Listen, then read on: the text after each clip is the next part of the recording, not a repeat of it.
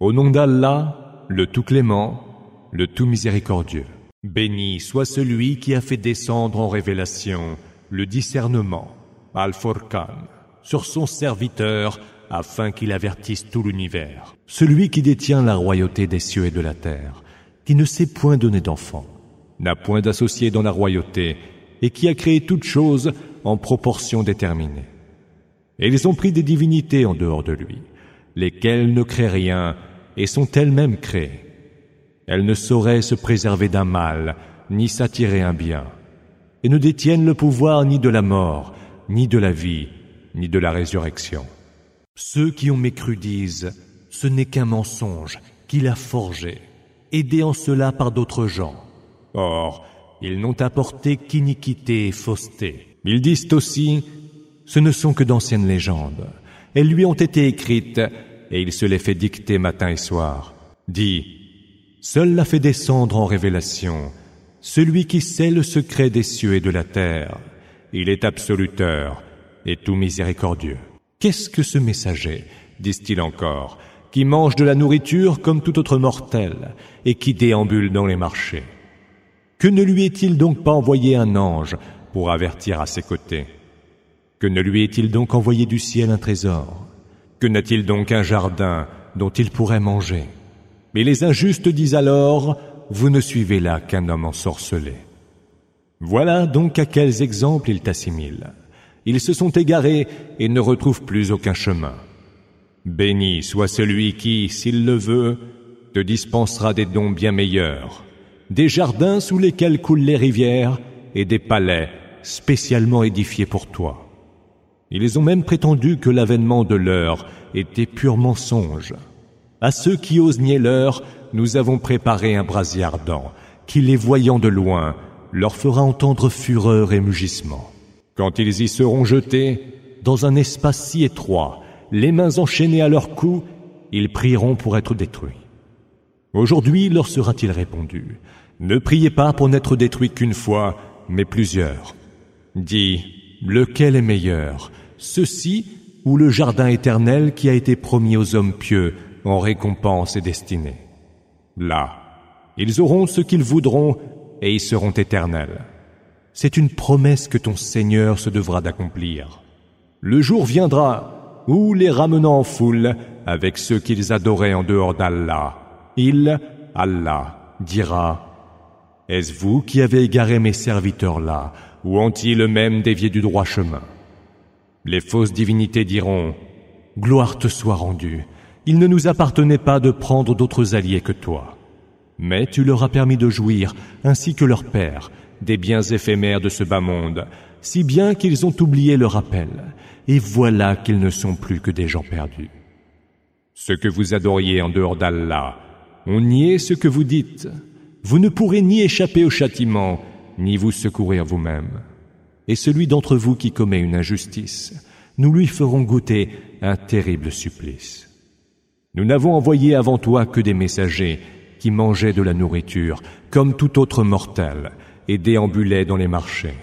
Nous vous mettons à l'épreuve les uns par les autres. Serez-vous patients à le supporter? Ton Seigneur voit parfaitement tout. Ceux qui n'espèrent pas nous rencontrer disent, que ne sont donc envoyés vers nous des anges? Et si seulement nous pouvions voir se manifester notre Seigneur? En vérité, ils ont les âmes enflées d'orgueil, et ils sont outrageusement arrogants. Le jour où ils verront les anges, ce jour-là, ne sera pas heureux pour les criminels.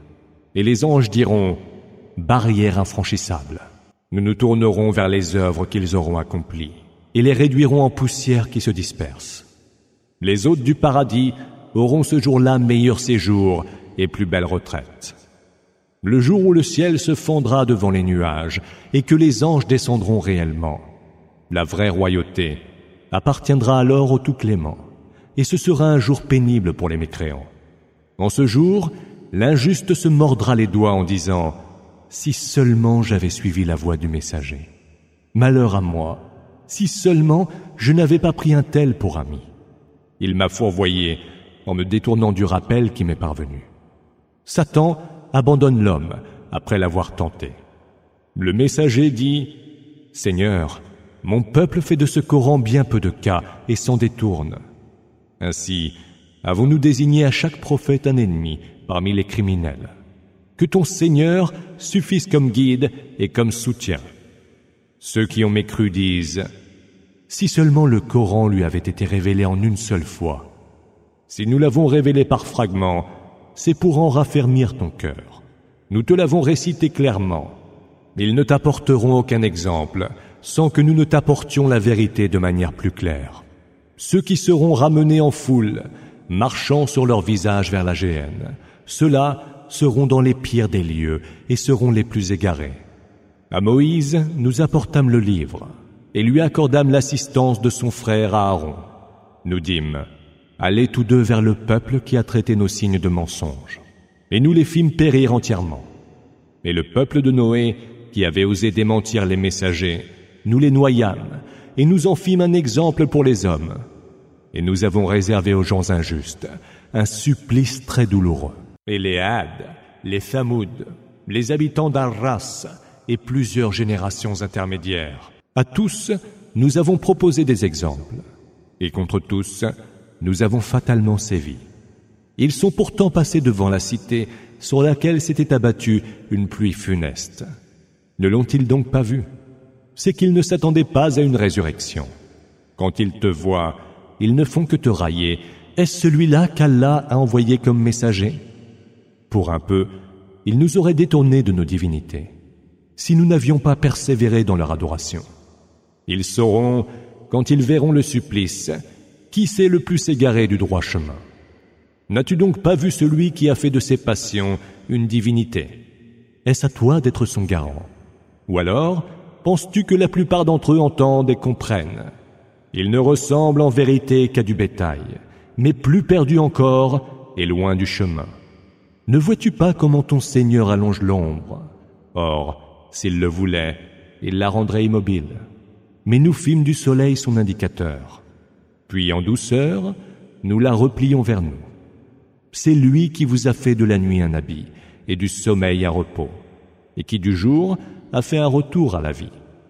Et c'est lui qui envoie le vent, signe avant-coureur de sa grâce. Et nous faisons descendre du ciel une eau purifiante, pour en faire revivre une terre déjà morte, et en abreuver les multitudes de bestiaux et d'humains que nous avons créés. Nous l'avons réparti entre eux pour qu'ils se souviennent de nous. Mais la plupart des hommes persistent à être ingrats. Si nous l'avions voulu, nous aurions envoyé vers chaque cité un avertisseur. N'obéis donc pas aux mécréants, combat-les par le Coran de toutes tes forces. C'est lui qui laisse libre cours aux deux mers, l'une agréable et douce, et l'autre salée et saumâtre. Entre les deux, il a établi une zone intermédiaire et une barrière infranchissable. Et c'est lui qui, de l'eau, a créé les humains et les a unis par des rapports de filiation et d'alliance. Ton Seigneur est omnipotent.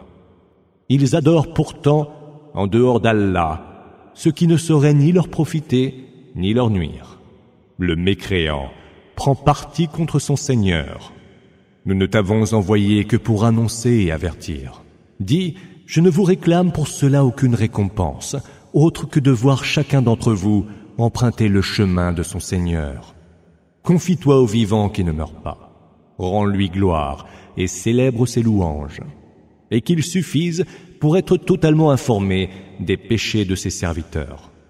Lui qui, en 6 jours, créa les cieux, la terre et ce qu'il y a entre eux, puis s'est établi avec une infinie majesté, istawa, sur le trône. Il est le tout-clément. Interroge donc à son sujet, qui de lui a connaissance. Quand il leur est dit, prosternez-vous devant le tout-clément, ils répondent, qu'est-ce donc que le tout-clément?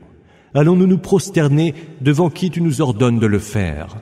Et cela ne fait qu'ajouter à leur aversion. Béni soit celui qui, dans le ciel, a mis de grands astres, y a placé un flambeau et une lune qui éclaire.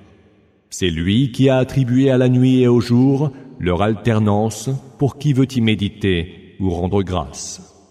Les serviteurs du Tout-Clément sont ceux qui marchent sur terre avec humilité et qui, lorsque les ignorants leur adressent la parole, répondent « paix ». salam. Ceux qui passent leur nuit prosternés et debout devant leur Seigneur et qui disent « Seigneur, évite-nous le supplice de la géhenne, car son supplice est infini. Quel horrible lieu de retraite et quel affreux séjour! Ceux qui, quand ils dépensent, ne sont ni prodigues ni avares, mais se tiennent juste au milieu de ces deux extrêmes. Ceux qui n'invoquent pas d'autre divinité qu'Allah, notent pas la vie qu'Allah a rendue sacrée, sinon en toute justice, et qui ne se livrent point à la fornication. Quiconque commet de tels actes en subira le châtiment. Le supplice sera pour lui doublé au jour de la résurrection. Il y demeurera pour l'éternité, couvert d'infamie. Hormis ceux qui se seront repentis et auront fait le bien. À ceux-là, Allah changera leurs œuvres impies en bonnes actions. Allah est absoluteur et tout miséricordieux.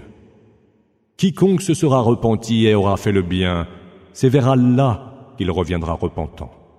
Les serviteurs d'Allah sont aussi ceux qui ne produisent point de faux témoignages et qui, lorsqu'ils doivent côtoyer les futilités, passent en les ignorant. Et ceux encore qui, les versets d'Allah leur étant rappelés, ne deviennent pas sourds et aveugles. Et ceux enfin qui disent « Seigneur, daigne faire de nos épouses et de notre progéniture une joie pour nos cœurs et pour nos yeux, et veuille faire de nous des exemples à suivre par les gens pieux. » Ceux-là, pour avoir été patients, auront comme récompense une demeure élevée au paradis, où ils seront reçus avec le salut et la paix, pour y séjourner éternellement. Quel merveilleux lieu de retraite, et quel magnifique séjour! Dis, sans vos prières, mon Seigneur ne se soucierait aucunement de vous. Mais puisque vous avez osé démentir son messager, vous avez mérité que votre supplice soit inexorable.